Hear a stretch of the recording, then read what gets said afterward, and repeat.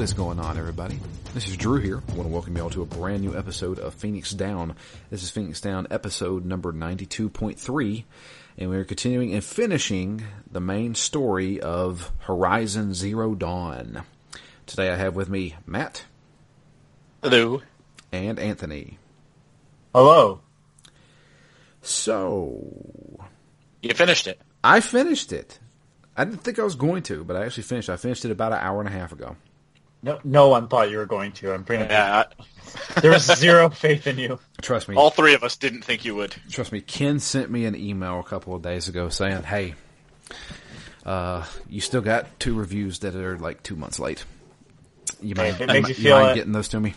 If it makes you feel any better, so did I. Yeah. We've all been life's been kind of crashing down. Anyways, speaking of the apocalypse, let's talk about Horizon Zero Dawn. Yeah, no kidding. So the last thing we left off with was Lance Riddick, Silence is his name, has tasked us with basically figuring out the history of this world. We found out about what happened, the big bad thing that happened, which was there was some type of glitch or coding was wrong, and unfortunately we have become so reliant on machines and robotics to do everything for us, including military service. They have now became, it's not even necessarily self-aware, it's more just hostile. Right? Yeah. Well, I think there's different parts of it. There's the AIs, and then there are all the rest of the robots. So the robots are hostile and not smart. Not aware. But the AIs are, by any definition of an AI, they are self-aware. Well, the issue is that none of these, I don't think we ever, during the end of the world, they never dealt with a self-aware hostile AI. It was always just the robots turned against humans. But in kind of like a primal way. Like it was a glitch in the system where everything was a... Was the enemy? They take just biomass, wherever they can get biomass. Yeah, like it was just everything can be weaponized. Yeah. So it couldn't, I don't think it could determine friend from foe. Gotcha. Like it just didn't care because everything is potential fuel for destruction. So, we also found out that there was this possible savior, I'll put it that way, and there's a possible savior to this crisis called Zero Dawn. Now, that's all the information we were left with. We had to figure out what Zero Dawn actually was, so we have to travel to the facility where Zero Dawn was supposed to take place. So, if the rest of this game is basically going mission to mission. Quest to quest, for me, at least. Yeah, it's fairly linear as far as the story goes, certainly. Yeah, definitely straightforward. And I think part of that's because I'm trying to get this game done. So, side stuff, I don't have time for you. You know, like, the only side stuff I did the rest of this playthrough was go get the power armor. Or, yep. It's not called power armor, it's power cores. Lightweaver. Yeah, there you go.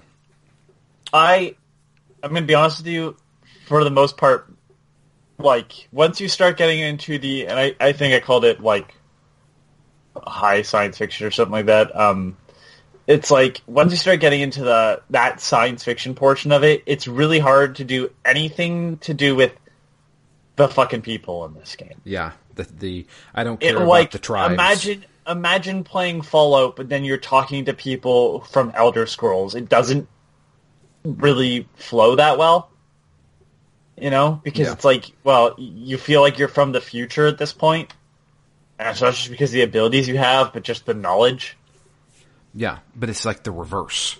You feel like you're from the past, and everything else is kind of inconsequential, and that actually comes up later on.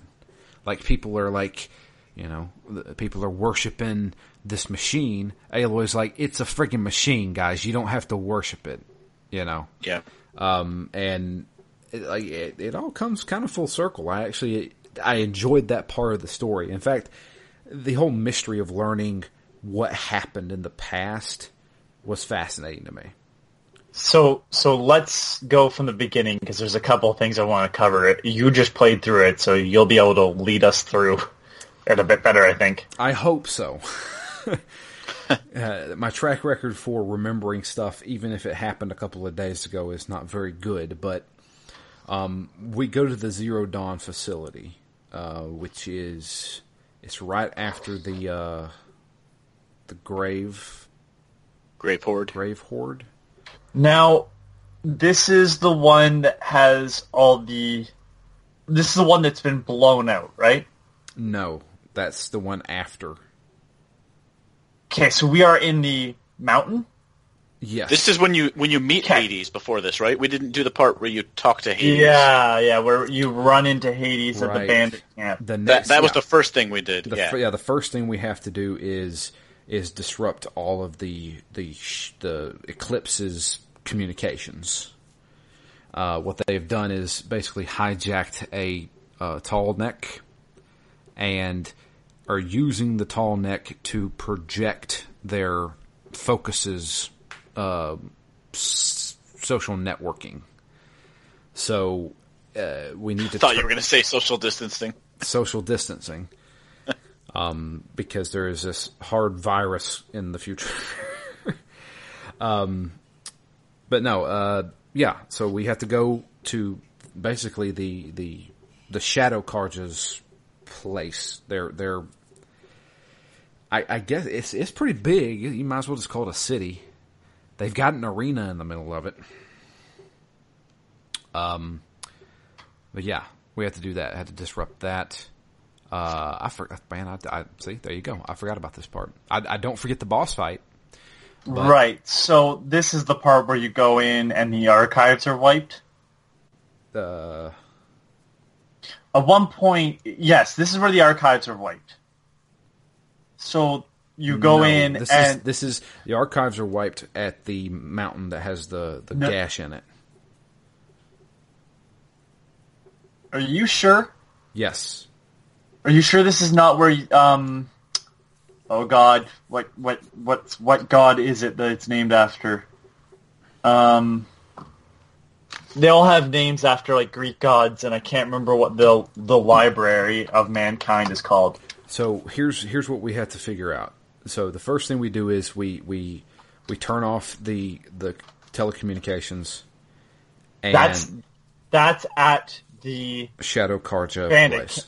No, that's at the bandit camp in the mountains where they have the tall neck. That's right. Then we go to the Shadow Carja. Then you go to the Shadow Carja arena, which is now the Carja arena, which the Shadow Carja are now at because they have ostracized themselves from the city because they don't believe in the same thing as the current Sun King. Yes. So this is where they used to hit fights against each other. And unknown to them, there is a base, a ancient base underneath the city. Yes. Okay, gotcha. Yeah. I was getting those two mixed up.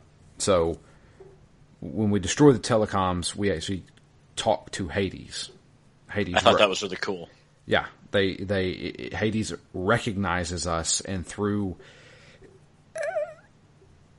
black and red strings that are... I don't know what that is. Sorry, what? Yeah, so basically anytime there's the corruption, right? Yeah, there's the black and red when Hades is controlling something, and then when we control it, it's like black and blue. I think that's just because at one point that stuff kind of just flies around like magic. Yeah. And while I'm not a fan of that, because I don't think it needs to be shown visually, I think it's just their visual representation of code being sent out. I think that's it too. Yeah. But the thing is it seems like people can see it. And that's really annoying. Yeah. It's hard to say. I kind of gave them the benefit of the doubt, but like, yeah. So yeah, going into Hades recognizes Aloy, sees it as the alpha threat, and wants to eliminate it. Yeah, and I consider that kind of simple but effective. You already knew you were kind of Hades was your enemy, but this point where you interact with him here clearly sets up that's what you're going for in the rest of the game. Yeah, and that's kind of the all-seeing eye of Sauron. Yep. You've got other villains in here, but that's the one that matters. Unfortunately, when we go to the Shadow Carja city, we are tasked by Sylens to go underground. And in here, this is... is this one of the Greek god facilities? Yes, no? Yes, it is. It's Apollo. Apollo, gotcha. So Apollo, I don't remember when it happens exactly, but the idea of Horizon Zero Dawn is that. Am I jumping ahead here? You are jumping ahead, so we get a glimpse of what. But it's later on in this facility that we find out what Zero Dawn is for. Right. Because we find that out before we go to the mountain. So Zero Dawn is... Basically... Zero Dawn is the elimination of humans. Well, right. no. Intentional elimination. Zero Dawn is not the... So it is... They have an equivalent phrase. What is it? Zero Dusk or something like that. That is the. They had a phrase for it where basically these robots are going to wipe out everybody. There is no way around it, and it's going to wipe out all life. It's going to ruin the world. But at some point, those robots will stop working because there's going to be nothing to feed off of. And at that point, this AI, they call it Gaia, is going to repopulate the Earth, not only with humans, but with animals and trees and plants and everything. So not only are they taking all the genetic code of everything that they possibly can, they're making an AI that does it. This is all in like a very short period of time because the robots are just constantly ramping up. The idea is to get all the smartest people to work on this, so they put them all in this facility. And then at one point, Gaia will just make humans and they'll have all the knowledge of humankind because it'll all be documented into a portion of Gaia, the AI, called Apollo. And underneath the ruins, you find Apollo, and there's nothing there. Nothing. It's all these archives are just there's nothing in them. There's supposed to be hard drives and hard drives worth of just everything that's ever happened, and it's not there. Yes. So and that was Pharaoh that deleted it. Well, we haven't gotten to there yet. That's in the cradle or whatever it's called. Yeah, the big where Gaia was created. Yeah. So in this facility you walk through, and that's also where you find out about Zero Dawn and this Gaia project. I'm sorry, I'm kind of just going through. And then this is where Dr. Sobek is for a while. Yeah, I kind of like the way they laid out. Like, there's Gaia, and they're clear that there's all these different subsystems. One's one's the knowledge repository, one's the terraforming activities. Right. And this whole system is is clearly laid out. It's a long shot, but it's the only shot essentially. Yeah, and let me just pull that up because it is far more interesting than just I'm trying to figure out where each part of it is. So we need to establish something. Like, I mean, I'm sure anybody who's listening to this has played the game, but essentially, the robots aren't just going to kill humans and maybe animal life and stuff like that. They're going to ruin the Earth to the point where if you walk outside, you immediately die. Yeah, because the idea is that like they can like, and you'll see this it's shown later on in the games. They don't just pull life from people; they pull life from It's not when they say biomass; they mean anything that's living is killable. Yeah, it'll be dirt and stone and robots. Yes. Because not only do they use it for fuel, they literally tear apart the atoms to rebuild and build more robots. It just keep producing robots as long as it has anything it can pull from. Right. So they never did explain exactly what triggered that glitch. Right? No. Because I think it was engineered to have biomass consumption as a way, as a standard function, as a way to, regenerate batteries or, repair damage. It was a normal function, but whatever flipped it to go into overdrive that caused this problem was never really explained. But they only said that, humanity has 15 months left, and this glitch is so complicated it would take us 50 years to decode it, and we just won't make it. I'm pretty sure the glitch started whenever they started manufacturing robots for the military. It only answers to itself. That's the key thing. It's like it does not have to answer to anything else. So, I have the list. So Apollo is the AI that had all the data in it, and that is now wiped out. Hephaestus, I believe, is the terraforming one. See, this is the problem with all the... They didn't go deep into some of them, so I assume Poseidon would be the water. Aether was supposed to detoxify the atmosphere. Artemis was had to introduce animal life back in. Some of these are apparently inside Frozen Wild, so I won't dive too deep into them. Oh, okay. Demeter was the floral biosphere.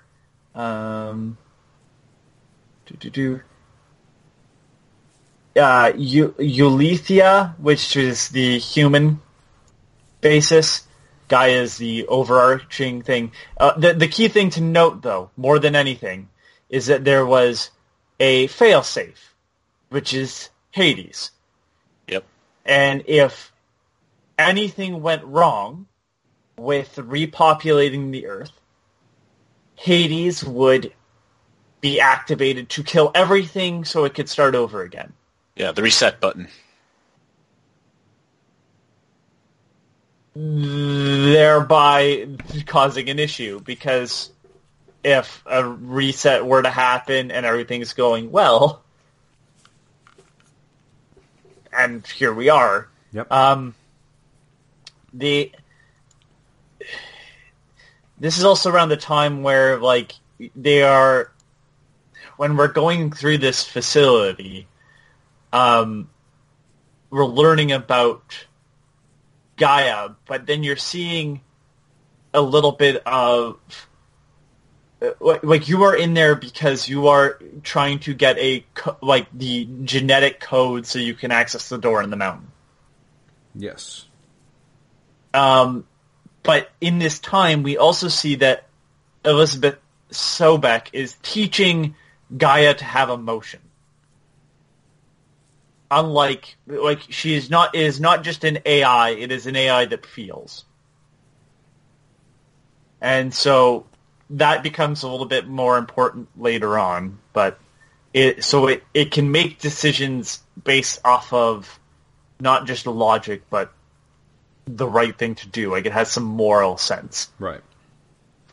So, and seeing as it controls all the other AIs, maybe that's a good idea. Yeah.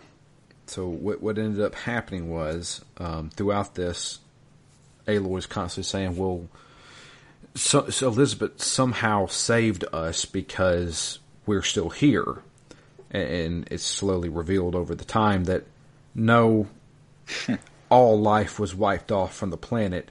You guys are part of the rebirth.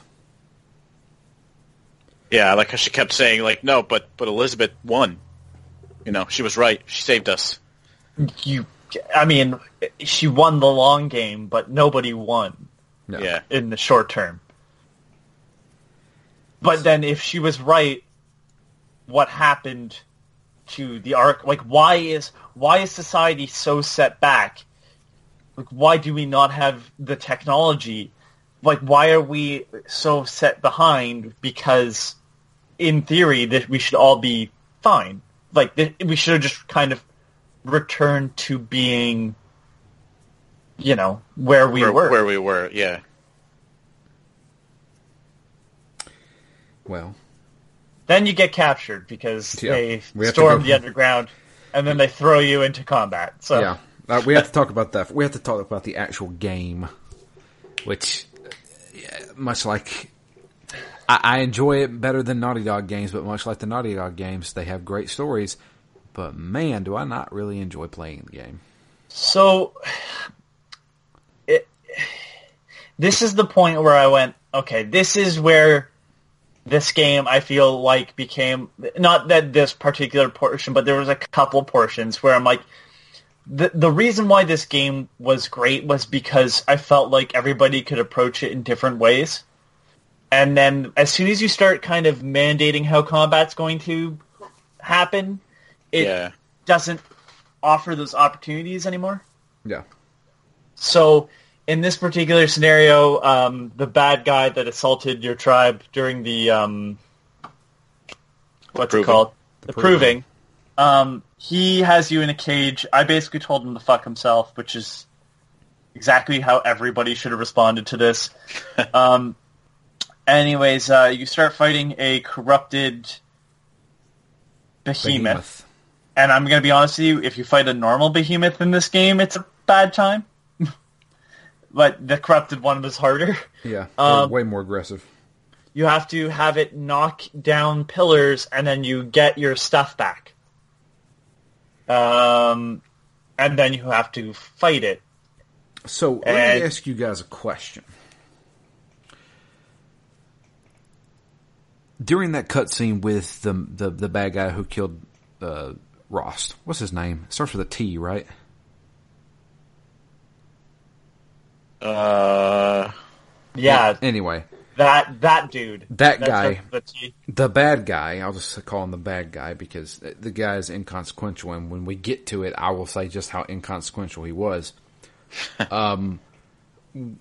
So he takes Aloy's focus and breaks it. Yep. Remind me, because I don't think it ever happened. Where'd she get another focus? Silence handed it to her when he rides in to save the day. Okay. See, I didn't see that part. Everything.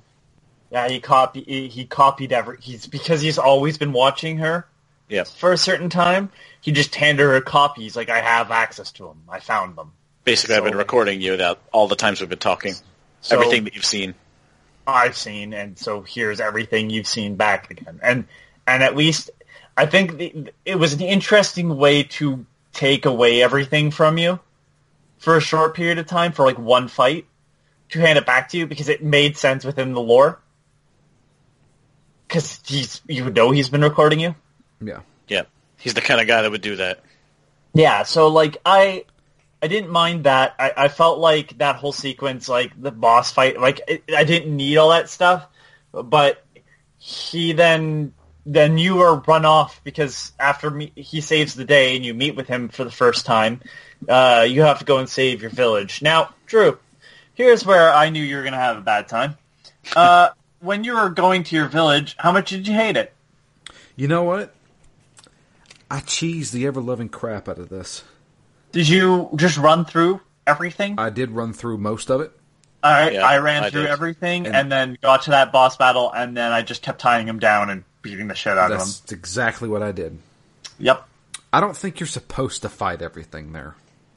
No, I don't think so. I think you have to run. Like, if you stayed and fought everything, like, holy shit, that is brutal. Yeah. It just kind of shows you the very few, but the shortcomings in the combat, because it's clear that they wanted those action sequences, but then it was also very clear that they needed you to have choice, and when they kind of put you into you can't really approach this from any way but head on, this game kind of falls apart. I'll be honest with you, the hardest part of this game for me was the boss fight in the arena with the behemoth. See, that was easier to me than, I think, even the corrupted dragon thing that I can't remember what it is, the ice breather or fire breather. It's a nice one. Anyways. So here's the reason why. I didn't know what to do with the behemoth. I tied it down. I hit it multiple times. I got it, half health, and then one hit from this thing would kill me. I was way low level at this point. And I finally paused the game after dying about 6 or 7 times and looked at, how do you kill the behemoth? And it said, use fire. I used my little fire slinger. Thing went down in 2 seconds. And I was like, oh, maybe I should use my focus. You can get that if you scan it. Yeah, you can scan it, and it'll tell you what it's weak to. Yeah. The only problem is I didn't have my focus then. It's tough. Yeah. So, yeah, that was the hardest fight for me. The rest of this game was a breeze. Yeah. The last mission of this game was a it's joke. just long. It's just long. That's it. Yeah.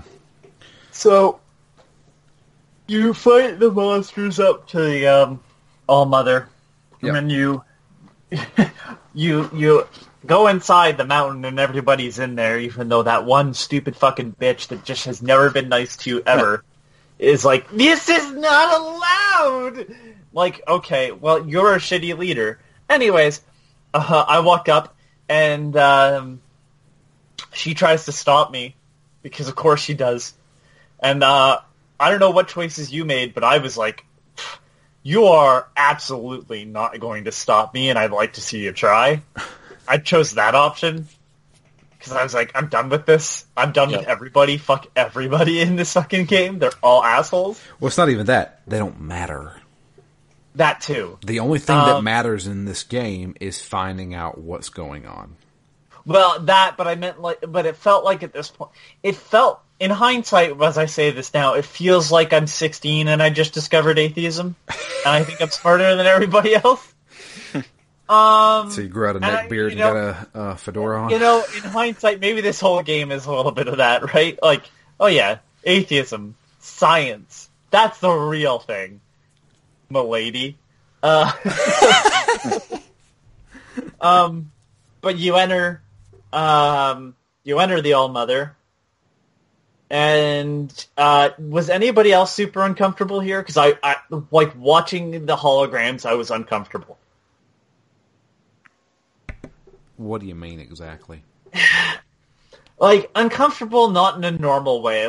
Normally if I'm uncomfortable, it's something that's disturbing, really disturbing, but it's oh, they were being cared for by androids. Right.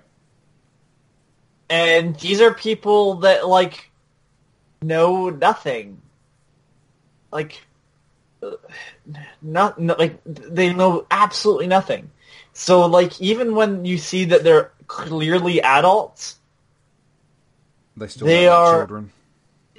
Yeah, and that was that was jarring to me, and it's yeah, but the AI is only doing what it can do, because Apollo's down, and if you go down into this area, you see that Apollo is not online. Everybody was supposed to put on a focus and learn from computers, and those computers never attached to anything, and literally the only reason why people were sent out into the world is because they ran out of food. Yep. And that's a weirdly creepy idea. That's creepier than some of the stuff in Fallout. in Fallout, it's like, oh, they were experimenting on people and stuff, and like, yeah, that's disturbing, but like, in none of those games do they really ever send you out because they ran out of food. Like, oh, a water chip broke and we need it, but it seems to be like they have infinite supply of materials. Like, this is literally like, you're fucked. Like, we're gonna send you out into the world. It might be ready for you, it might not, but you have 0 skills. Yeah. Like, that's weird. Like, that's uncomfortable to watch. These, like, you never know who those people are because they're long dead, obviously. But it was uncomfortable to me because, like, it was like all these people are being sent to their death. Like, they obviously didn't all die, but, like, what skills did they gather from being in this facility? And they're adults, and then you see the rooms they're being kept in, and it looks like kid rooms. Yeah. And they still act like children, too. And that's kind of, maybe I'm just sensitive to people with, like, mental disabilities and stuff, but it kind of felt like you were sending out a bunch of people with mental disabilities to just fend for themselves. And again, it's this horrible situation it's in. Also, I think this is the part where it is made clear, because you run into the Gaia hologram that is trying to send a message to Elizabeth, that she is cloning Elizabeth Sobek. Yeah. Correct? Yeah. That's when you find out that Aloy is a clone of Elizabeth Sobek. So it was partially right. The time was right. Yeah, that she was needed to do certain things. Well, it's mentioned in this. So, I couldn't remember what it was. So, basically, some kind of 19 years ago, there was some kind of issue that happened. We find out toward the end of the game, but there was an issue that basically Hades was going to start everything, and Gaia was basically creating its own safety protocol by saying, all right, I'm going to create another clone of Elizabeth, and hopefully she can stop the reset from happening. And in doing so, she also sent a signal to where Hades was kept, which was that mountain that has the big crack in it. And 19 years ago, an explosion happened and cracked the entire mountain. And while Hades was not destroyed, it was taken offline. And then moved somewhere else. Basically where the Eclipse have moved it to. Well, no. So you are a little bit off with that. It was sent offline. Somebody turned it back on. Yeah. Somebody. And that's how Silence finds it. Yep. He sees it that it's online. I thought Silence was the one that turned it online. No, we'll discuss that after. I'm pretty sure he did say that, right? No, he put it in the body. He put it in the Reaper thing body. Oh. He admits to basically getting it to the point that it is now, but he did not turn it on. Oh, I thought he turned it on because he was discovering stuff and he found Hades and was like, well, let's see what this does. He found Hades, and Hades was like, in some way or another, able to start giving him knowledge in return for what Silence knew. Okay. Well, anyway, Gaia essentially tried to destroy Hades. Which is why the mountain's, like, got a big crack in it. Yes, and then we go there. Yes. And, wow. This is where we get some more information. This is where this game got really dark. Yeah. So, if it wasn't dark enough and abysmal enough and just this horribly depressing enough, it just gets worse here. However, I got a partial way into this, found the battery for the power armor, and left, and then came back. Yeah. I stumbled upon it. I was like, okay, I know it's in here, but I'm just going to use a guide. And then I'm like, I don't know what the hell they're. Oh, I just stumbled upon it way before I was supposed to. All right, well, I'm gonna get that now. Then I got it after the mission. Yeah, I got it after this mission. you don't have to fight in this mission, so Well, going to it, you do. going to it, you do. Did you go to it before No. you were supposed to? So I did. On the way up the mountain, you fight a Stormbird, and that was the first time I had to fight one. Yeah. And boy, those are my least favorite enemy in the game, other than the invisible dudes. I never, ever ran into an invisible dude.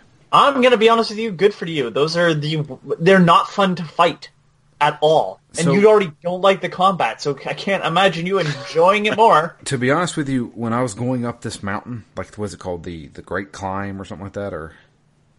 Can't remember, but when I was going up this mountain to get here, there was multiple times I had to fight stuff, and I was like, see ya, and just booked it to the next climbing section. They couldn't do anything to me.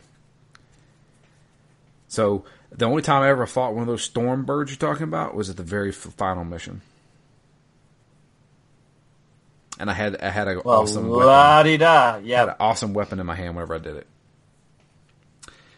So, yeah. So, kind of find out, this place is Silen's workshop.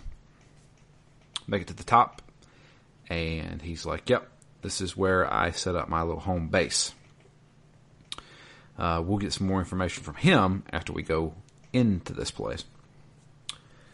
So, going into it, the biggest thing we find out is that after creating Gaia and all these different systems, they're holding a boardroom meeting, and a holographic Pharaoh shows up. And Ted Pharaoh's just... At this point, it should be noted that you hate Pharaoh, basically because he's the whole way he's just been like, it's not gonna work! Even though he's the fuckhead that caused the problem in the first place, he just needed to fight Elizabeth on everything.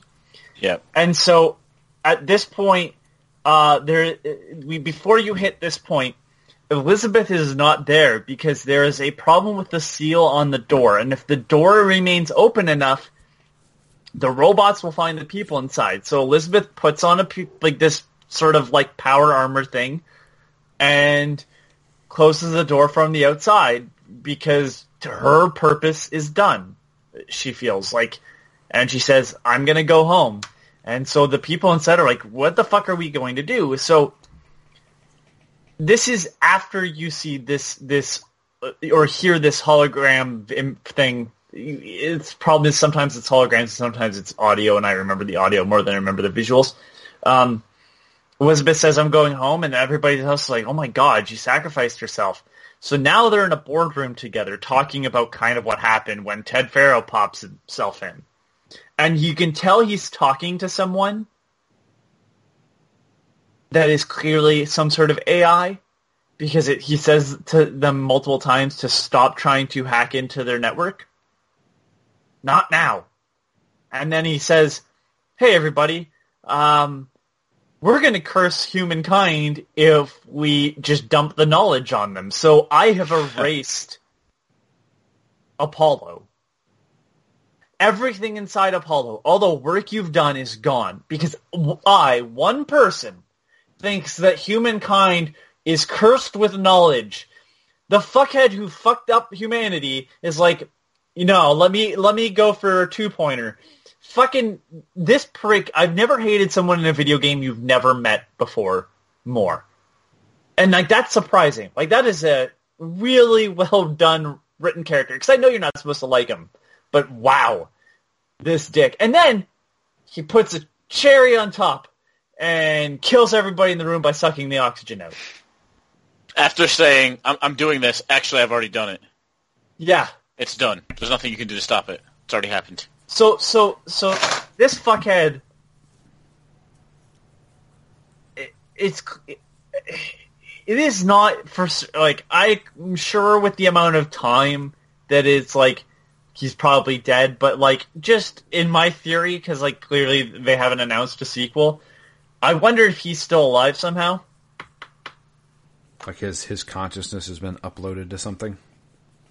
Crazier shit could happen. I mean, they send out magic hacking, so, like, literally it could be. But and I'll get into the theory a little bit more after, but, like, it is fascinating that this guy is talking to an AI. Like, clearly it's not Hades. But it's like the person that he is talking to in the hologram never responds. You hear noises, like a machine noise almost, but you never hear or see the person he is talking to.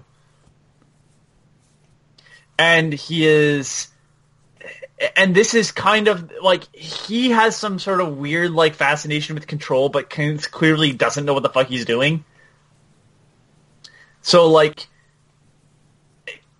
I don't know. There's something about it that rubs me the wrong way, and I'll get into it later. But yeah, you find out that he's the reason why the world is like it is twice over. Yeah, I was going to say twice.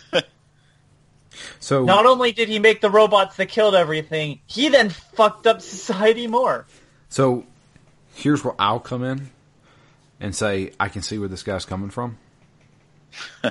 I understand. I understand I understand the concept because it is knowledge that put us in that problem position in the first place, right?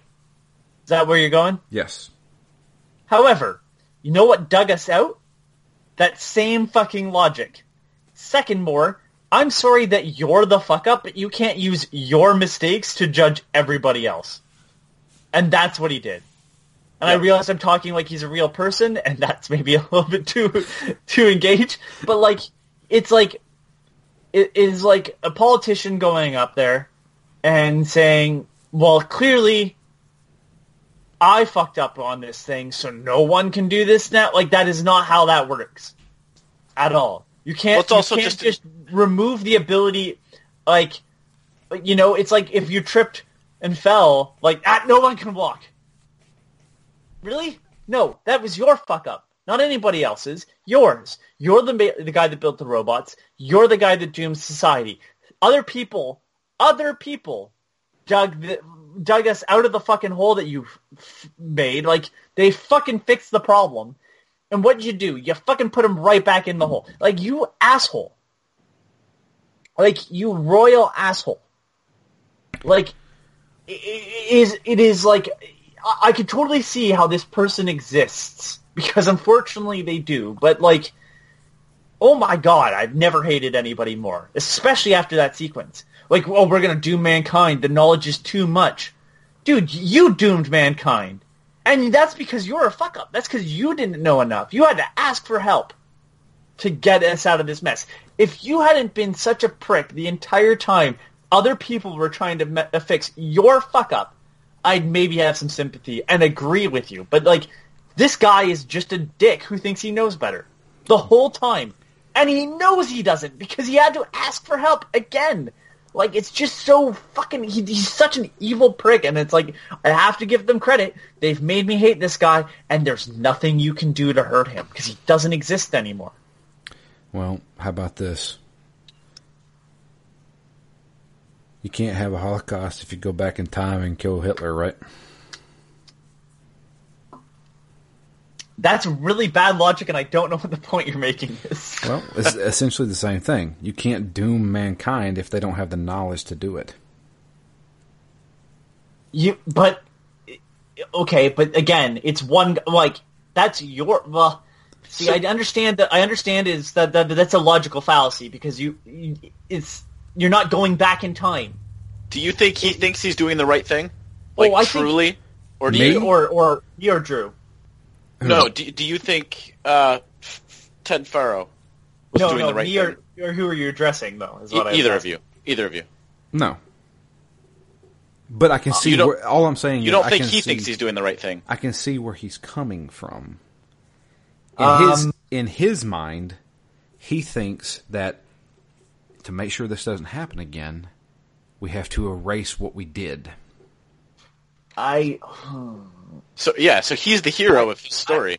I'm not saying that. No, the hero of his story is what Matt said. He's doing the right thing. Exactly. And That's why it's such an interesting way to go about it, because you can argue that the knowledge is what damned humanity just as easily as you can argue that it's the misuse of knowledge. Right? So I feel like I feel like no matter, like, it felt like the person that needed to have the last word. I don't know if he saw himself as a hero. I don't know, because I feel like I don't think he saw himself as a hero. I think he saw himself as, man, I screwed up all of humanity. I want to make sure this doesn't happen again. So let me just erase myself from history. Maybe it is the right term. Like, does the bad guy see himself as the bad guy? I mean, probably not. But I feel like this character, like, it's weird because a character that with this much impact on the story that you never meet is not a super common thing. But it's like, I don't want to dive into conspiracy bullshit, but it's like, there's that Göbekli Tepe or whatever in Turkey that's like super ancient that was just buried. And like, what benefit to society did burying like a city or whatever it is, like, it's this weird, like, it's clearly man-made. Like, what benefit to society did it serve to bury knowledge? And do you really think you can just get rid of, like, if we got to that point, like, you know what I mean? It's the person that he's the person that watches, Eternal Sunshine of the Spotless Mind and takes away the wrong message. And I know it's a weird reference, but I've talked to people and they're like, it's this nice thing about like being able to forget the painful memories. And I'm like, that is not the point of that story at all. It is, if you don't learn anything, you are doomed to make the same mistake. And that movie literally ends with the main character meeting his love interest again, they have both had their memories removed of each other. And guess what? They're going to cause themselves the same pain again, because you have to learn. Like, you learn through pain. And it's like, this is a person that doesn't want to learn anything because he doesn't see himself as the failure in this scenario, even though he's had to help. And it's weird because, like, I'm not trying to draw the similarities, but as I talk, I'm sure there are people out there going, this sounds a lot like a certain politician, and I suppose it does in some cases. Like, this person that feels themselves infallible to some extent, even though they are clearly at fault, at least part of the time. It's this really weird character that I didn't like, and I wasn't drawing those conclusions while I was playing the game. It's very odd and interesting to me that I'm so angered by a character that, again, you never meet. That doesn't happen in most video games. So why did he call in Elizabeth? Exactly. That's what I'm saying. Create Zero Dawn. He knew he fucked up enough to call her, but then he thought he knew better the entire time. Like, if you listen to the conversations between her and him, he's always like saying this is, like, he's always at her, like, questioning her. She always overpowers him, but, like, because she's smarter, right? Like, she's cleaning up his mess the best as possible. Like, she gets him to pay for Zero Dawn, but then it's like, he just needed to have the last bit of control, and it's like, he thought he knew better, and he didn't at all. Because all he did was doom society to relive the pain from when the knowledge was, like, we have learned a lot as society. We are, as much as we still have war and violence and stuff, like, it's nowhere near the same amount as it used to be. Like, it's I wouldn't say it's any cleaner because people still die and stuff, but, like, look how they're sending people to fight in Colosseums still. Like, it's weird that he would think sending us back to, like, the Dark Ages was going to help anything. Because it doesn't. Like, all you've done is remove all the medicine and all the, like, he didn't. If he had said like I'm shutting this all down, it would make more sense. But his response was, I've removed all knowledge so people can live and, I guess, fuck up for centuries again. Like, they're not going to get to the point eventually. And this problem could still... Because now that you've erased this problem from humankind to some extent, right? Like, your fuck up is gone from society. No one can learn from that fuck up. All he's done is made Ted Faro non-existence in the, annals of history. Like... Yeah, I think you're right. He hasn't actually changed the way things are going to play out. He's just extended that cycle to be longer. And I think it's worse so because if you go back and using if you go back and kill Hitler, that Holocaust doesn't happen. But now there's society has not learned from the evil that and the terror and the destruction that was. So it moves the problem. Like you're implying that like no one will ever think of this again, and that's unfortunately not true. Okay, it's just without the punishment and the failures and the hurt that we learn from, like you're more likely to just make that same mistake. If it's there, you don't want to go through that again. So for the record, I'm not agreeing with this guy. No, I know. Playing devil's advocate here. I understand, and I do understand that thought process. That like we are cursed to be thinking people. Like does a dog go through the same problems as a human? And then we are so destructive on the environment. I get all that, I do, but like you can't get better if you're doomed to repeat the same mistakes. No. And it's just, it's so, and the way he says it, and the way, like, I have to give credit to the actor and the writing, like, he's such a prick. Oh, I've made the decision. Instead of just talking to people about it, he needed to be the one. Like, it's just this moment where I went, oh my fucking god, like, I had to sit there and just be like, he just killed a bunch of people. When she said, like, the air rushed in to the room rather than out of the room, it was like, I guess that's a thing I've never really thought about. Yeah, like, that would be a thing. If you opened up a door, like, you would have air kind of flow in and out. But if the air's been sucked out of the room, the air rushes in because it's just a vacuum. But... I'm sorry, I didn't mean to focus on this long, but it's just like, this is the part where it's like, oh, this is the part where I went, oh, this is kind of like near, in a sense.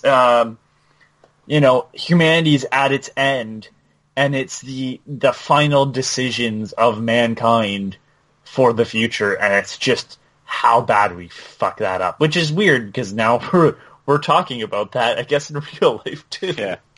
Well, it's also interesting because I just finished reading a book. I mentioned it to you guys right before we started, but I just finished reading a book that was not a very great book, but it's a book called The Sentient Machine, which is at least somewhat appropriate here. I wonder what that's about.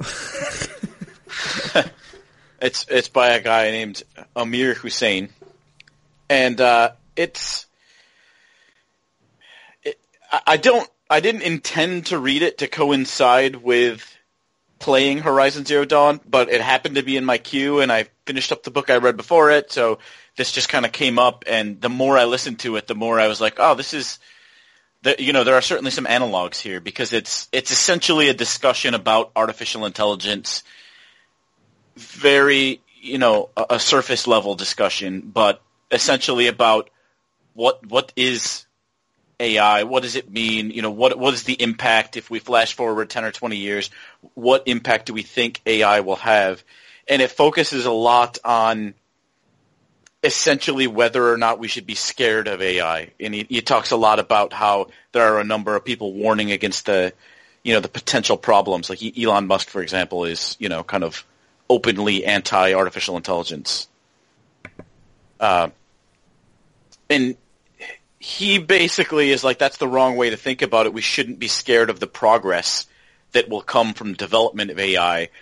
what we need to do is put the proper safety checks in place, develop it properly so that it doesn't have this sort of an end of the world scenario that happens as soon as AI becomes self-aware. And it was just a, reasonably relevant book to be reading alongside Horizon Zero Dawn.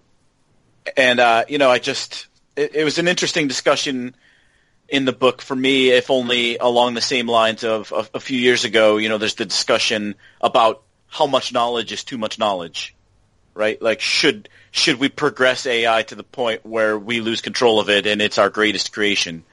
And it does whatever it's going to do going forward, in the same way that, we were talking about when they were sequencing, like the Spanish flu, for example. Like, do we publish the sequence of crazy viruses? Do we want that information out in the hands of anybody who might use it maliciously? And, his point in the book that I guess more or less agree with is you can't stop discovery and you can't stop progress. There's one point in the book where he literally says the only way to stop a malevolent AI is with a benevolent AI. And I was like, holy crap. But in the same way that he's, in my mind, it harkens back to that virus discussion. Do you not publish a viral sequence because you think somebody may weaponize it? Or do you say, look, this is going to get out there anyway. We need people out there working on it to develop cures for it to compensate for anyone who may work on it, with bad intentions. So I don't know, all of these conversations around how much knowledge is too much knowledge, what are the negative impacts of knowledge, it's all just, an interesting discussion, really. Well, I wouldn't recommend the book, but it did fit with the game. You know what they say about the road to hell. Yeah.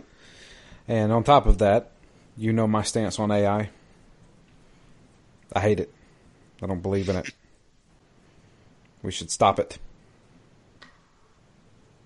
It's different than not believing in it, I guess.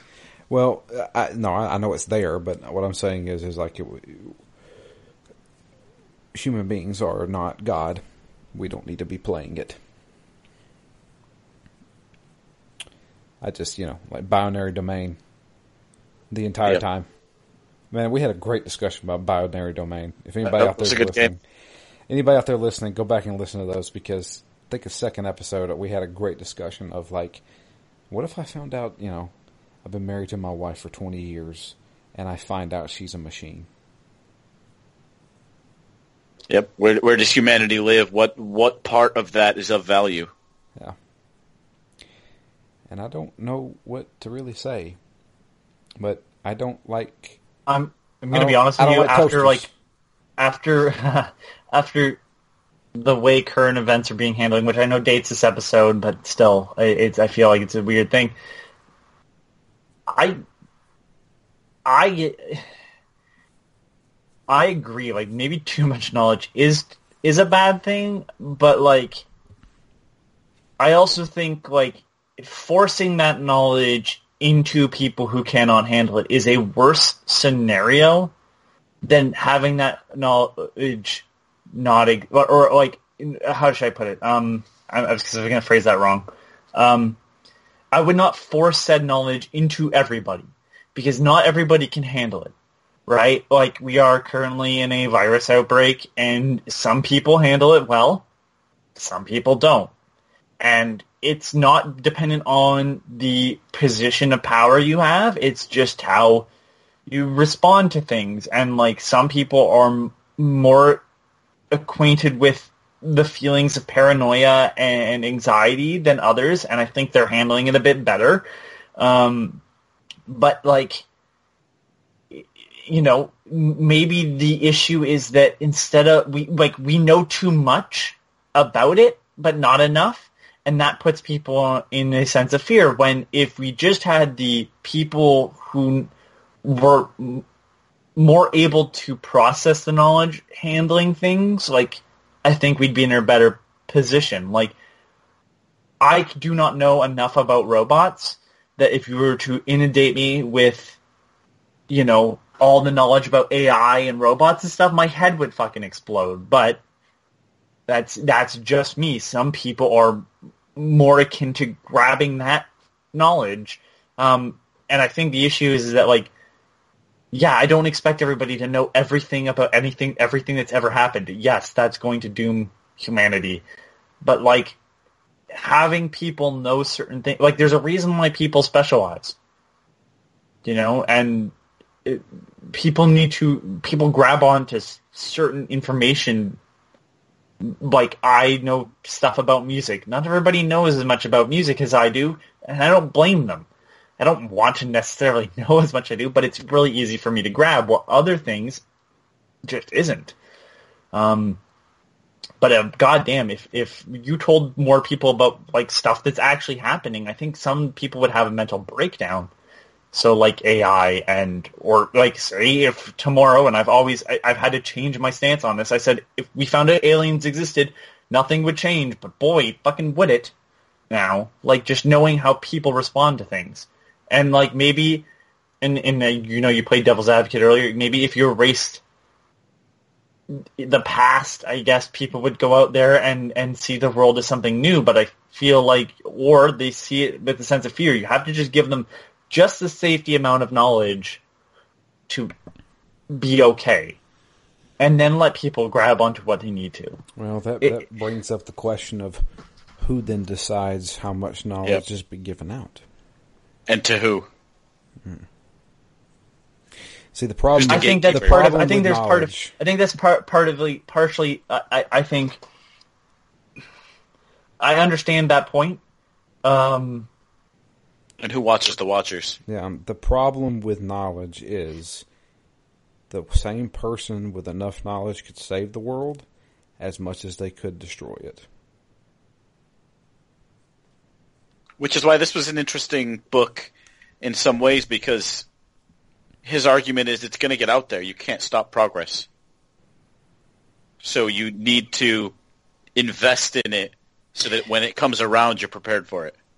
That doesn't necessarily mean everybody, but whoever you decide is your responsible party that should be investing in that work or research or knowledge should be doing it. I'd argue I feel like a mystery is more interesting than something that's already known. And if you don't want someone to dig, you know what I mean?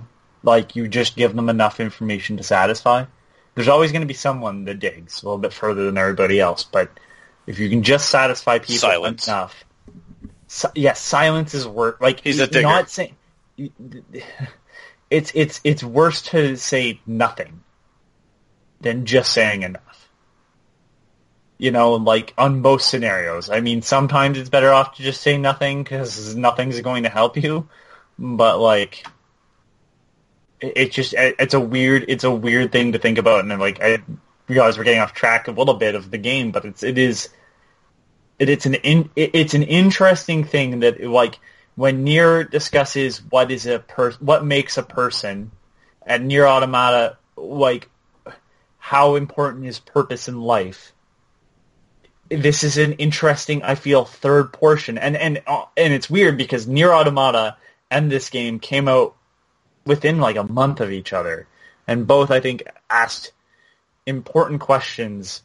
This one being about, like, how important is knowledge, and it's weird because it's literally one part of this game rather than Nier, which kind of spreads it out through all of it. But it's like there is a fascinating thing, and this is the type of game I enjoy.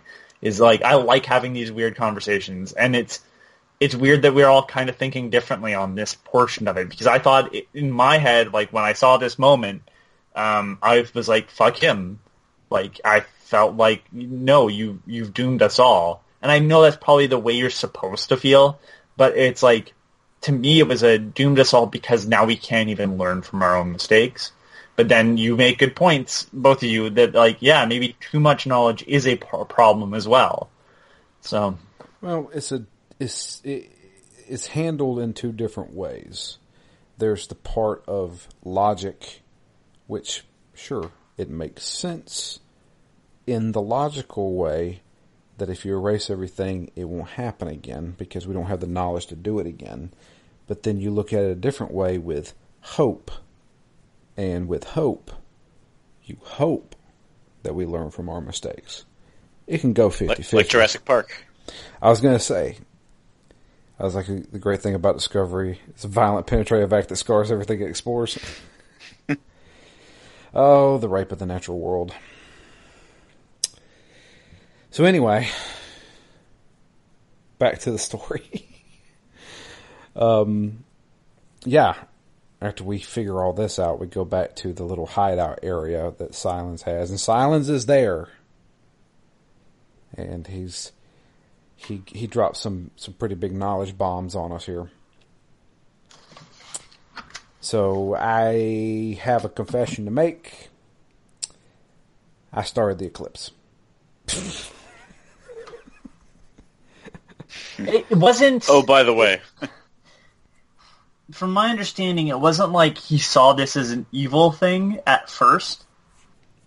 But then as he started to realize what was going on, he backed away from it. Well, he didn't realize Hades' intentions. Right. He wanted to learn more about knowledge. Yeah, he just wanted to learn more about the world and the ancient ones. And then he accidentally created a cult. And, which is how it happens, yeah. always. I mean, like, you suggest to a friend to buy the same pair of Nikes you have, and then you're drinking the same flavor of Kool-Aid. I mean, really. Yep. What's the deciding factor between a cult and a religion? Time. I was going to say matching shoes. Well, partially. A secret handshake. Waiting for the comet to come over, and guns in the basement. Man, I have watched all those tapes. They are fascinating. And very sad. You know they neutered themselves? I'm just saying. They did. The joke from Family Guy didn't come from nowhere. Yeah. I don't watch Family Guy, but... Oh, there's a joke where Meg joins a cult, and one of the guys says, "Hey, do you find that girl attractive?" "No, me neither." Then they high five because they're eunuchs. Yeah. So anyway, enough about Heaven's Gate. Silence comes out and says, "Look, I started the eclipse. It kind of just accidentally happened.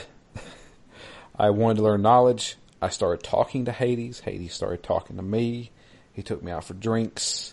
One thing led to another, and now we're pregnant." But he essentially got tricked by Hades into kickstarting the reset of the world. So, yeah. If it wasn't for him, I would assume Aloy would never have been born. Yeah, I think that's right. So, yeah. How do you guys take it? So this is one of those little choices where you say, you've done enough to help me, so you're okay. Or, why don't you just go screw yourself, man? I think I thought I picked a third option. Yeah, I think I picked like the... Well, you'll have to spend the rest of your life atoning for this. Yeah, I think that might have been... I don't remember what I chose. It was kind of unimportant because it was like, Silence really emotionless, so it was like, I don't really think I can hurt his feelings too much. Yeah. Yeah. So... A prick. So, yeah, he... Oh, I forgot to mention. There is a... What is this item called? It's in the boardroom. It's like a turn-off mechanism. Like the override? The override that can essentially kill Hades. Yeah, so it needed Gaia's override, right? Yeah. Like the master overrider. Yeah. So he gives us his little base, kind of like as a home. I don't really want to live here. But We then strap the override to our staff or our spear, and now we have an electric spear. For only one It's single actually mission. it's actually his spear. Wow, spear. Okay. I'm gonna stop repeating that word now. But it's his. It's not ours. Okay. Oddly Gotcha. enough. So, becomes to be the beginning of the end. We've already told all the Nora, hey, meet us in Meridian. Something's going to go down there. We got to stop the eclipse from moving Hades to the Spire. The Spire is essentially the signal tower that will awaken all of the ancient machines that do all the eating of the biomass. Yeah, I think initially the Spire was built, for the same purpose. It's basically a transmission point, but it was, part of the setup of the world process. So it was meant to awaken the right robots. Right? I don't think that it wasn't built to For support Hades. Yeah. So Hades was trying to constantly find the Spire so it could go there or have somebody take it there. So this is where I went and got my power armor. That stuff is nice. Yeah, it was a little different playing through it the second time, because the first time I played this, I never went and got the power armor. Oh. Man, this game would have been a freaking cakewalk for you if you had that power armor with you. Yeah, if I had it the whole game, yeah, certainly. This is like an instant win button, pretty much. Well, it's without spoiling too much, it's funny because they neuter it as soon as you start the DLC. Oh, really? Yeah, they specifically neuter like your exact Lightweaver armor. Great. So, you get it for 2 Oh, missions. fucking boo. Boo! I hate that shit. Just let me play with the thing. God damn it. So yeah, this power armor is basically the Halo overshield. So it's an extra health bar that goes down, and if it depletes, you will start taking health damage, but it recharges over time and basically shields your health again.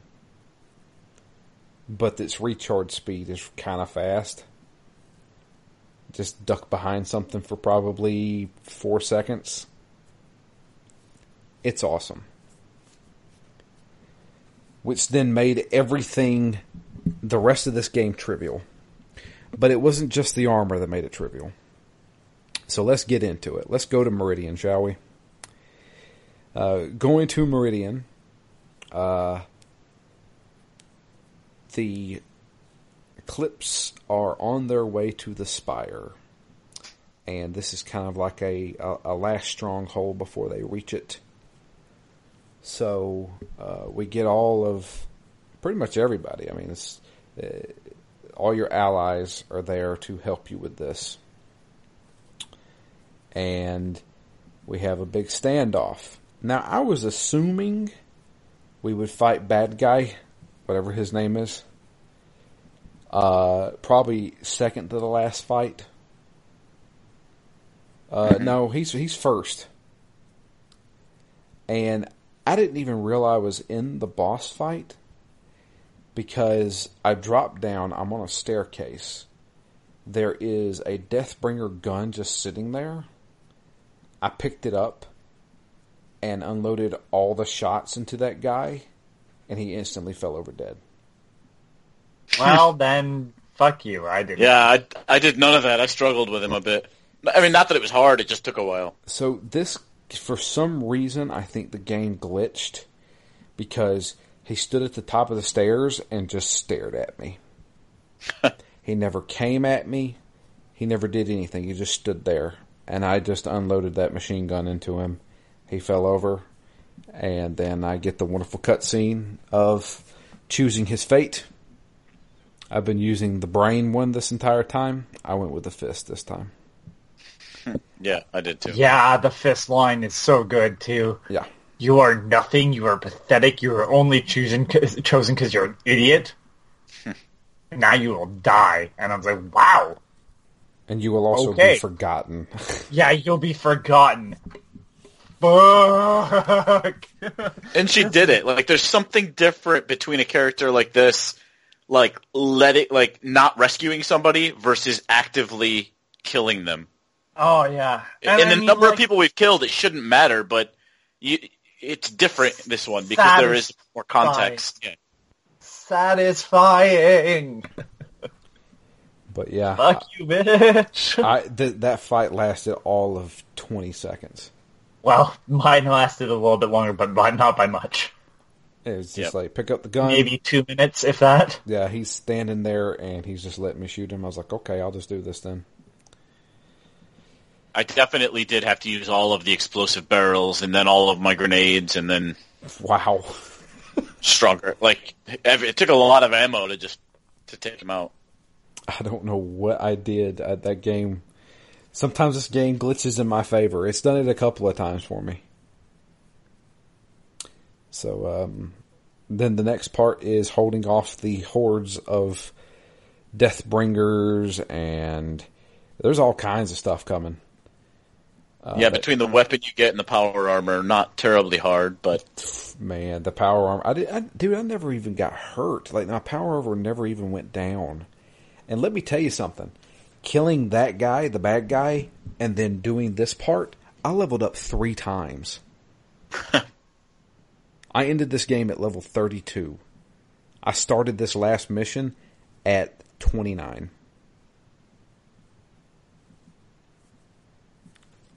Maybe my game is just officially glitched or something. no, you do. I mean, if you look at No, I the leveled up like XP totals. 2 or 3 times in the last battle. Yeah. Yeah. Yeah, it's for some reason it's set up that way. I don't know if it's here's an extra push at the end or it's now you're amped up for your second playthrough, but yeah, you get a lot more XP right at the end. But, I don't know, it's just scaled that way. Did you hit the Weirdly. level cap map? Is the level cap 50? I think so. Then yes. Okay. I think it's 50. It's funny because like this game, You'll finish a mission, it'll give you an upgrade point, and then it gives you experience, and then sometimes like I'd be getting like 2 experience points at the same time. Yeah. Alright? Or not experience points, but you know what I mean. Skill points. Skill points, yeah. Yeah. Yeah, give me a skill point for finishing the mission, and then all of a sudden I get enough experience to level up and get another skill point, so. Never finish a tree. I still haven't. The only tree I finished is the Frozen Wilds tree because it's the smallest one. Okay. So I have to finish those on the third playthrough, I guess. Matt, have you finished the Frozen Wilds? No, I have not. Okay. I'm only about halfway through it. Gotcha. I slowed way down once I realized I wasn't traveling anywhere. I was trying to initially play way ahead because I was going to miss a week and be traveling for a week, and then when that fell through, I backed off a little bit. You mean when the pandemic happened? No, after it happened, I was still planning to travel. It's when the travel ban happened that I'll be like everyone else is, Man, locked in. you sound like a millennial just going out there and getting your avocado toast. Don't care. Just thinking if I was going to be stuck anywhere, I'd rather be stuck in Dublin. But There you go. But, yeah. Holding off this guy. So you get this weapon. This weapon is awesome. It shoots 6 little balls after holding it, like charging it for a while. And these balls are like mortars that just wreck stuff. yeah, it's essentially like my number one weapon in the main game is the grenade slingshot thing. Oh, the slinger? Yeah. Yeah. That's what I use for every boss battle in the regular game, and this was nice because it's like a multi-slinger. So, after holding them all off, part of the freaking building collapses and she gets knocked out for a while. Gets woken back up and is like, hey, they went past us. They're going toward the spire. As we're running up to the spire, we see that it starts to activate. Uh-oh. Hades is there, and he's starting his little, I don't know, awakening thing. Yep. It's amazing before this point just how easy those Deathbringers go down, too, given like how long they take in some of the other fights. Yeah, like this next one. Yeah. So, we make it to the top of the spire. We have... I have... oh, God. Erend. Yep. I have the war chief and her son with me. Did Owen come back? Because I did a lot for that prick. He didn't come back and help me, I don't think. I didn't have Owen with me. Waste of time, that guy. No, he did not. Yep. What a fuck. Apparently you can I have... went and saved his family. Well, I didn't even do that, so I guess that's why he never came to me. He didn't come to us, so fuck him. Fuck him and his fucking family. Yeah. Piece of shit. He's the reason why. I'm assuming I heard that through the fact, or I can't remember where I read it, but I read it somewhere that apparently you can have more allies in this fight depending on what you did.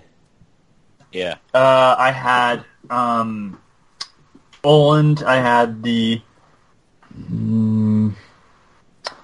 God damn it.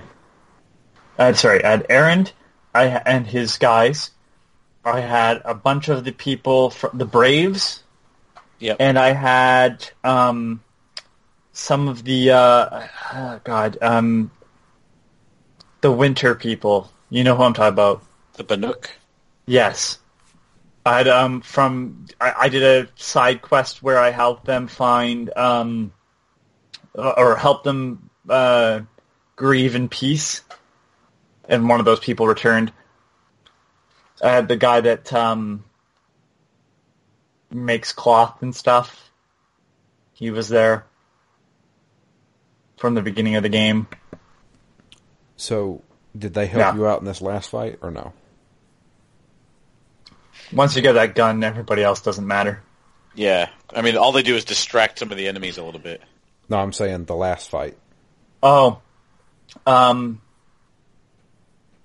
I only had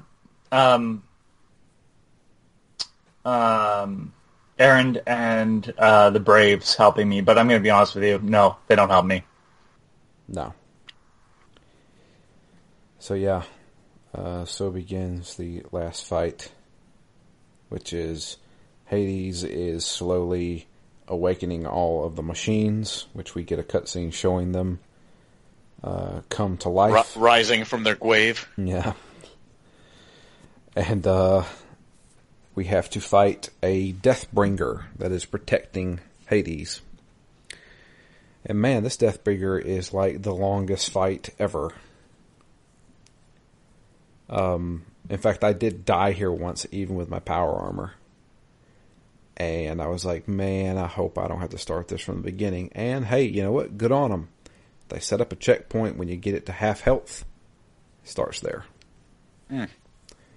So, I was able to finish it off. I don't like aiming in this game. I don't like, especially the parts where like I try to overheat it. So I shoot it with a bunch of fire, like slinger ammo stuff. Get it overheated. Yeah. And then I try to shoot those little overheating, like cells or whatever. And they're only out for probably about 5 seconds.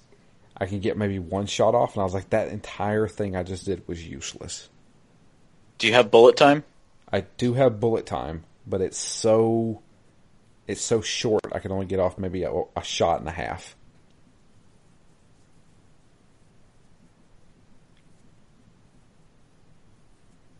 But, so.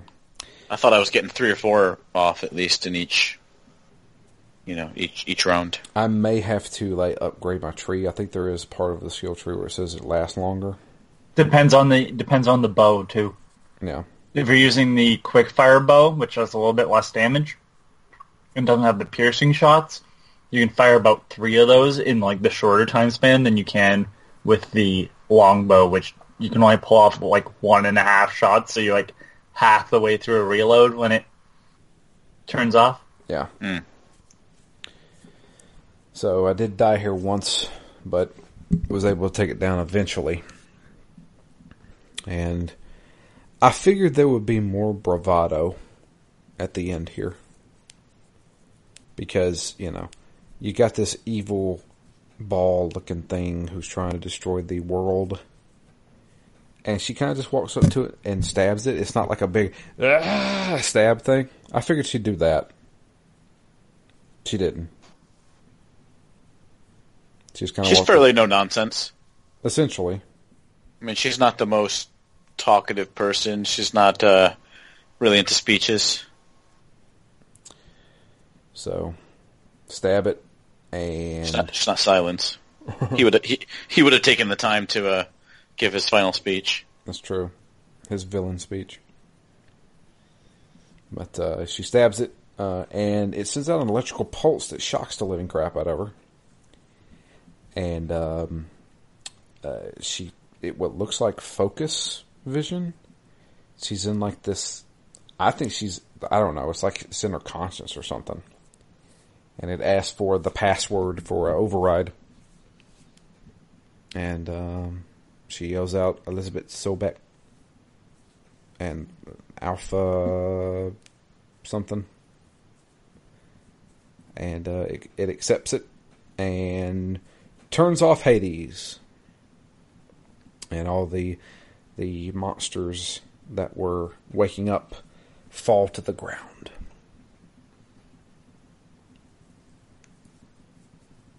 And the game and they'll ends, live happily ever after. The game ends pretty quickly right after that. Yep. It's like she holds her bow up and like goes yay, and then everybody's cheering, and then it cuts to her, I guess later on, walking around. She finds Elizabeth Sobek's house, I assume. Yeah, Yep. So when Elizabeth said she was going home, she went to her literal home. Yeah. Her home and her body are there. And she finds her dead body in that suit of armor, and it's sitting there in her front yard. And I thought that was a kind of nice ending. Yeah. Like a weird, like, finding yourself sort of moment. Yeah, and she spent so much of this game looking for her mother, right?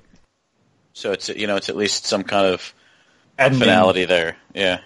Now, did you not see the extra cutscene, Drew? Yes, I did.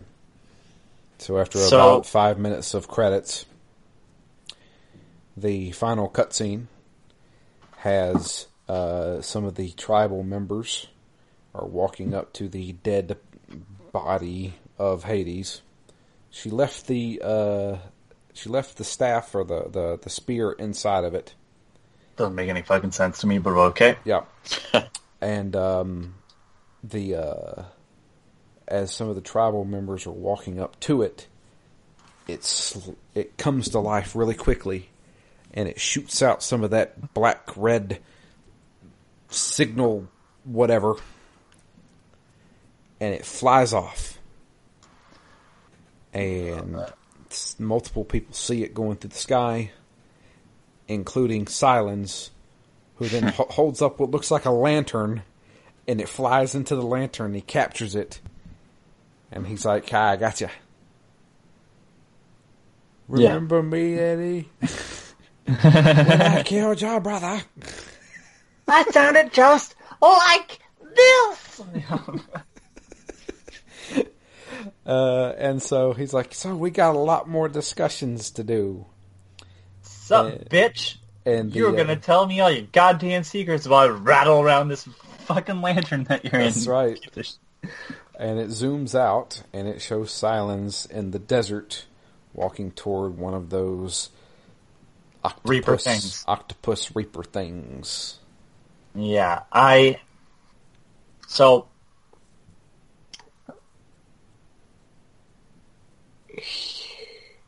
He says, I believe, in this final sequence, and who turned you on, or who activated you.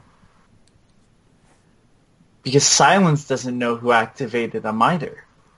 Nothing should have activated Hades. That's the fascinating part of it. What activated Hades? So that's the reason why when I said, like, hey, maybe what's-his-name's not dead in some sense of a manner, it's very odd that, like Silence says, like, Hades was on when I found him. I unfortunately the person that gave him all the power, but, like, he was already on. Could Hades have not been activated just as due course? If this world wasn't the way it was meant to be, the normal Hades function would be to activate, right? You're right, but from my understanding, Gaia, like, it was only supposed to be activated if Gaia knew something was going wrong. Right? I thought it was if Gaia had done something wrong, or if, you know... I thought it was... Well, it's part of Gaia, and I thought it was like, oh yeah, if I fuck this up, like, I activate this portion of the AI, and then it follows through. Like, every part of it was Gaia, and somehow that part activated without Gaia really having anything to do with it. So that's the reason why she made Aloy, was because Hades was activated without her permission, basically. So the thing is, even then, after the main center of whatever you want to call it is blown to smithereens, Hades was still okay. Like, that's the thing. Like, what made Hades active in this manner? Like, and I think that's that's you're not supposed to know, but it's just, like, that's fascinating to me. And the fact that, like, everybody else that you see in the game in some manner, except for the humans that are unnamed later on, when you go into the mother's whatever heart or whatever, everybody that has a name is clearly stated to have died at some point. Of the old ones, right? Sure. Like, Elizabeth has died. Everybody that she got to work on the project has died. Every soldier that you hear about is dead. Like, they literally make it clear everybody has died. And yet, the only person that you don't ever fully get confirmation of is, what's his name? Pharaoh. I just find that it's something about that's odd to me, especially because in that final sequence, he is talking to someone off screen, and part of me wonders if he had something to do with, even if he's not alive now, if he had something to do with Hades. Because Hades seemingly wakes up the robots that he made. You know, like, that's kind of odd. Like, why wouldn't it just figure out a different way to destroy everything? I guess the robots are already there, but even then, like, it's fascinating to me that it can override the robots that override everything. Like, that's the part where I'm like, I'm hoping that if when they do a sequel, they focus on that, because if they go too far off and start answering other questions that haven't been posed yet, like, I'll be kind of disappointed. Well, we still have the Frozen Wilds to get through. And that definitely deals with other parts of Gaia. I know that. Mm-hmm. But, you know, not the Hades portion, which is clearly the main problem still.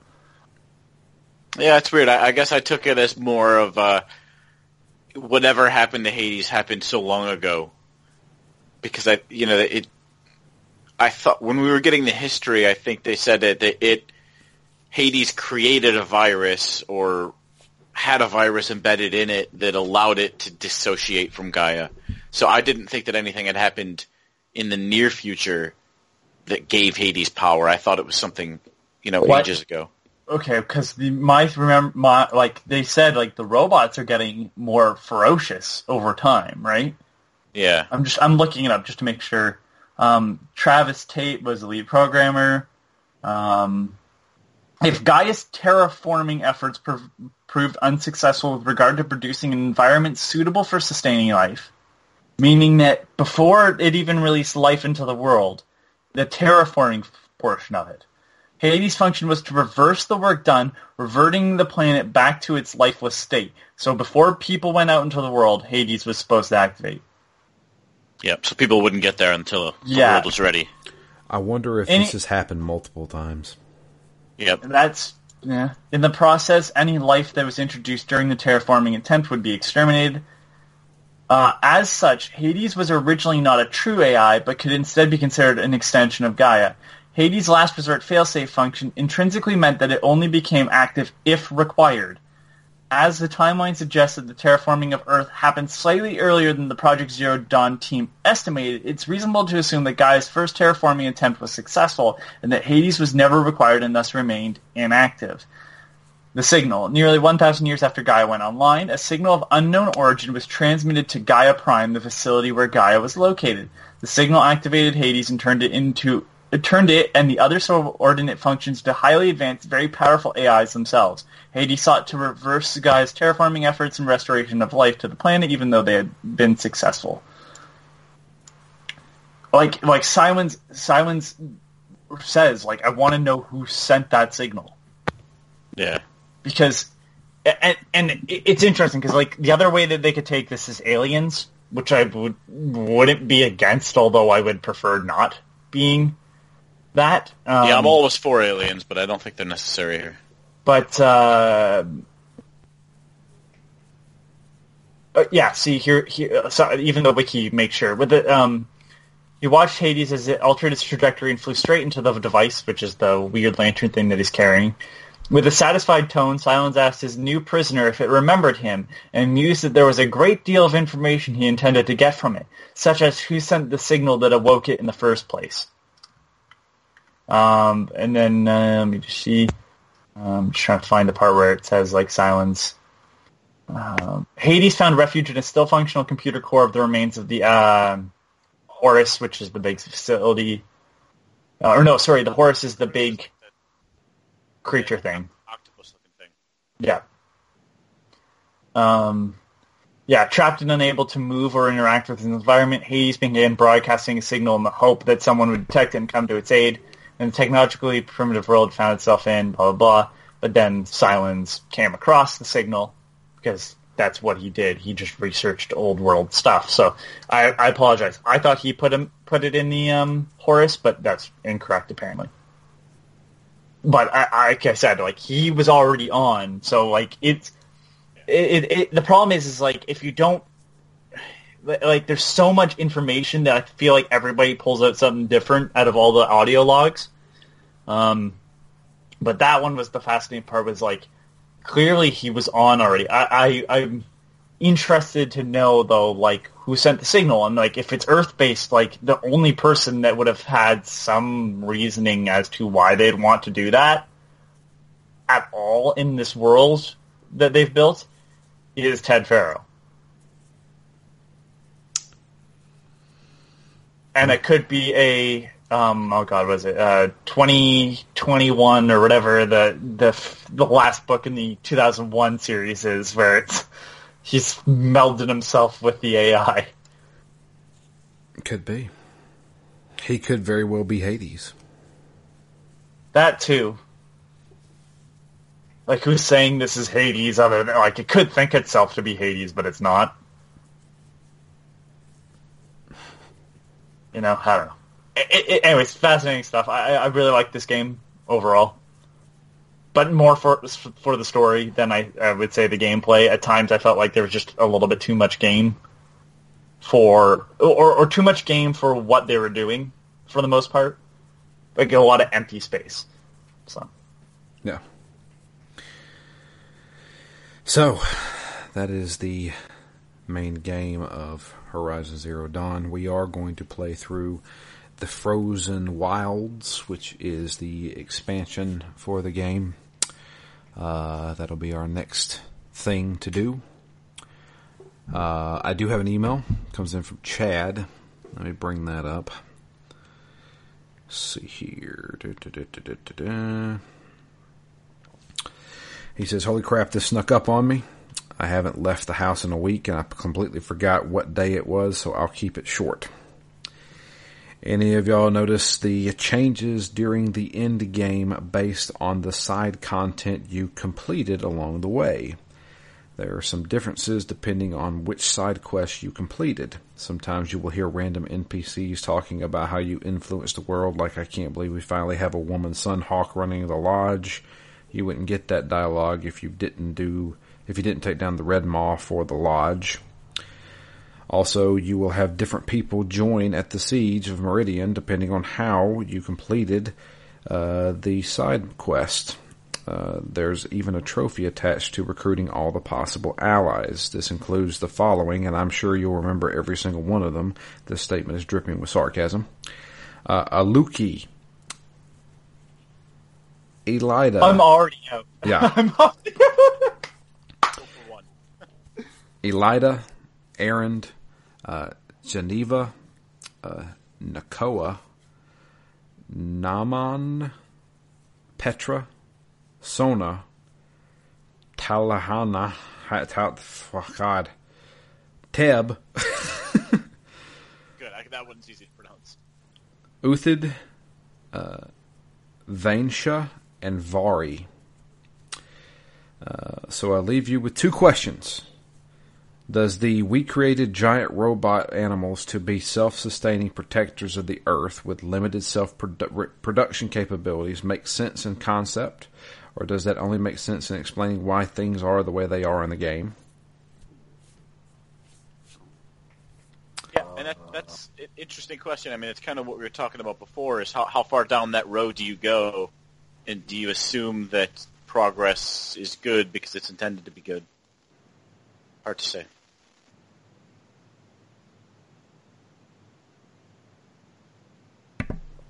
I don't know. I mean, if we're just talking the robots walking around before they kind of got hostile, I don't suppose there's anything wrong with it other than, like, I don't know. It's a weird one. It's kind of weird. My future is automated food production, and this could be somewhat along these lines. Like, I would love a future where we don't have to worry about harvesting food, and we can automate making homes for people and providing food for people, and automate clothes production, and nobody has to do that, and everybody can have what they need to survive. My question is, wow, that's a very liberal future, Matt. What, are you gonna just give people money to survive and stuff too? I'm being sarcastic. I agree with Matt on everything. Why don't you get yourself a sickle and a hammer then, Matt, huh? Yeah, well, it's been a change from the way I used to, I think, certainly, but, it's just the idea, my job literally right now is automation, so call me a little bit biased. But, if the world's population keeps going up and things get more and more automated, we have to find a way to handle a society where some portion of it doesn't work because there just aren't enough jobs to go around. Yeah, how do you handle a society like that? I don't know. I agree with you on that. I mean, it is interesting to think though that it would be like robotic animals doing that. Yeah, it's less ugly than it's better than an ugly ass fucking building in the middle of nowhere, I suppose. I think you should. It's not the whole game, but I think you should look into a really good section of Titanfall 2, where they are showing you how they're building the houses for people, and it's all automated. And it's one of the most stylish things I've ever seen. That whole video game's really good, and you should play it. But just because you mentioned automated building of houses, like that whole there's a whole sequence where they're building a house around you. I've watched videos of them 3D printing houses many times. So, But I've played Titanfall 1, but I'll have to get to 2 still. So to go back to the question at hand, we made organic humans. Why didn't we just stick to making organic animals rather than robotic animals? I think the robotic animals were there to...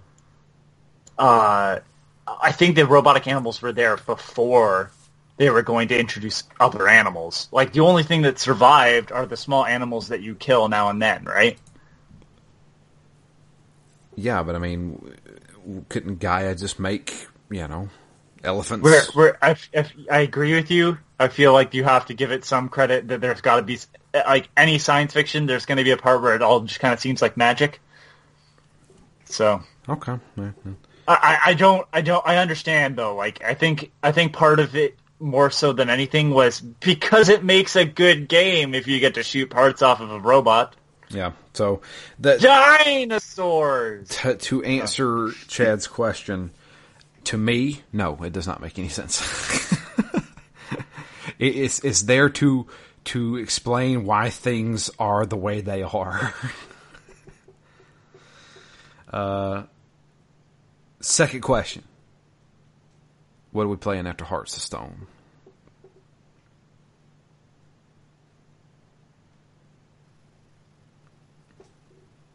But nobody jumped in all at once. It's a good question. It is a good question. I'm not entirely sure. We got to get through the Frozen Wilds, which is probably going to be a week, and then Hearts of Stone, possibly 2 weeks, depending. Yeah. Hold on. 2 weeks. All right. Now I've had a laugh at that. I mean, I have already said I'll just join you if it's something that I have and that I've been wanting to play. Otherwise, like, I expect you to go on without me. I say we give it another week to think about it. I know, Chad, you had a pretty good timeline wrap-up of everything that we could possibly do. There's only one hole in that timeline, which was you hit everything except one thing that we had on the list, which was Vampire the Masquerade. Matt, I tell you what, why don't we discuss this? I don't know if the Frozen Wilds is going to be that long to discuss. It could be. I'm not sure. What? I don't think it's going to be 2 weeks worth of game or 2 weeks worth of discussion. No. Especially when we spent most of this episode arguing the benefits of knowledge and AI. Yeah. It shows you how much story there probably was here. So, yeah, we'll get back to that question. I'm not entirely sure, but yeah. So we know what we're doing next week. We're doing the Frozen Wilds. I know a lot of people are waiting for us to get there so they can play along with us and tell us about it. So make sure you send the email. You can email me at drew@ztgd.com. You can also tweet to us. I am at DMO Fury. Matt is at REMGS. And the podcast itself is at ZTGD Phoenix Down. But this has been an hour and 46 long episode. Anthony, you're going to have to go to work soon, right? Yeah, you know it. Yep. Got another 9 minutes. Yeah. So we're gonna have to take off, but I appreciate everybody listening. Until next time, I am Drew. And I'm Matt. And I accidentally hit the mute button there. I'm Anthony. There you go. And we're out here. Hope you guys have a great week. Stay safe out there, guys. And we'll be back next week with Horizon Zero Dawn, The Frozen Wilds.